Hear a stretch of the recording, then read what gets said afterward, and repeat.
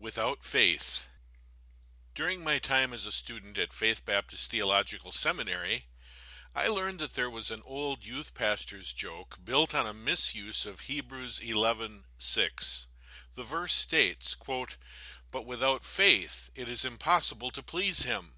For he who comes to God must believe that he is, and that he is a rewarder of those who diligently seek him." End quote.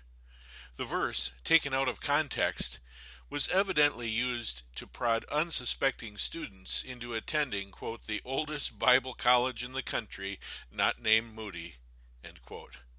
I don't doubt that more than one young person actually succumbed to that line of reasoning and made the trek to Ankeny, Iowa, where they would have nevertheless learned much better exegetical skills at Faith Baptist Bible College. Faith was a most unlikely candidate to be one of the most impactful institutions on my entire life. I had barely heard of it through college, and even had to inquire whether they had a seminary the first time I called. There was no internet access for fact-checking back then, at least not for us.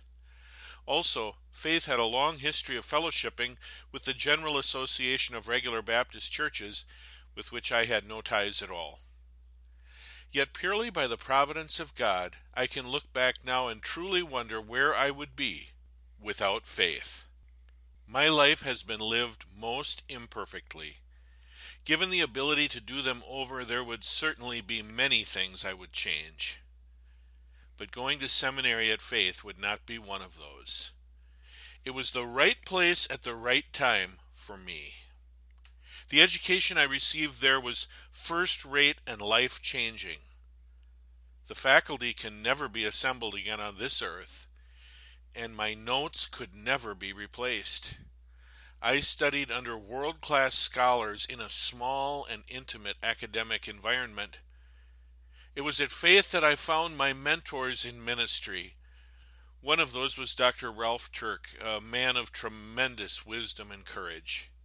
He encouraged me specifically at an incredibly difficult time in life and ministry. Dr. John Hartog III gave me a love for biblical languages along with the confidence that I could master them if I wanted to, and an example of all that would mean. It was at Faith that I really learned how to study and teach the Bible. Two men principally impacted my thinking on theology forever: Dr. Myron J. Houghton and Dr. John C. Whitcomb. It was the prospect of studying under Dr. Whitcomb, who was coming to do a module at Faith for the first time in the fall of 1994, that really drew me to attend the seminary. I ultimately had 10 classes there under him. I never understood why Dr. Houghton was not world famous. I wondered why he was not teaching at a much bigger school or being interviewed regularly on national Christian media. The truth is that he was doing exactly what he loved, and he was in precisely the right place for me. One of his doctorates was from Concordia Seminary in St. Louis, Missouri. When I began seminary, it had been less than a decade since I had left Lutheranism. So his expertise in this realm was an especially great help to me. He was able to phrase things in a way that really hit home, and I continue to incorporate them into my teaching today. Among the things that Drs. Whitcomb and Houghton had in common is that each one could deliver captivating messages with no notes, except for the notes they had written in their study Bibles.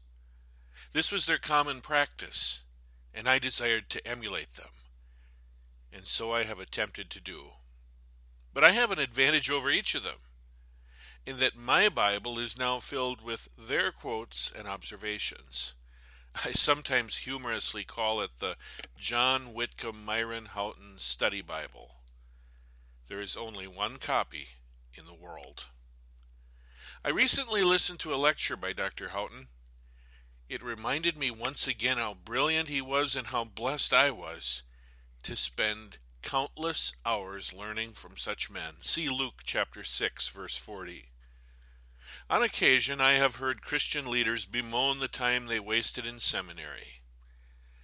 I must confess that I have no category for relating to such testimonies, except to believe that they must have attended the wrong schools.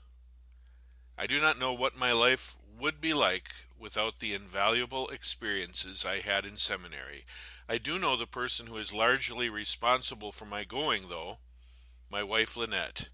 For that she deserves my unending thanks and credit. This week, I returned to Faith to be part of an exhibit for the Friends of Israel Gospel Ministry for the third year in a row at the annual Refresh Conference. My beloved professors and mentors are mostly in heaven now. There are no offices or classrooms to visit. But in my heart and mind, and I trust through my ministry, their legacies live on.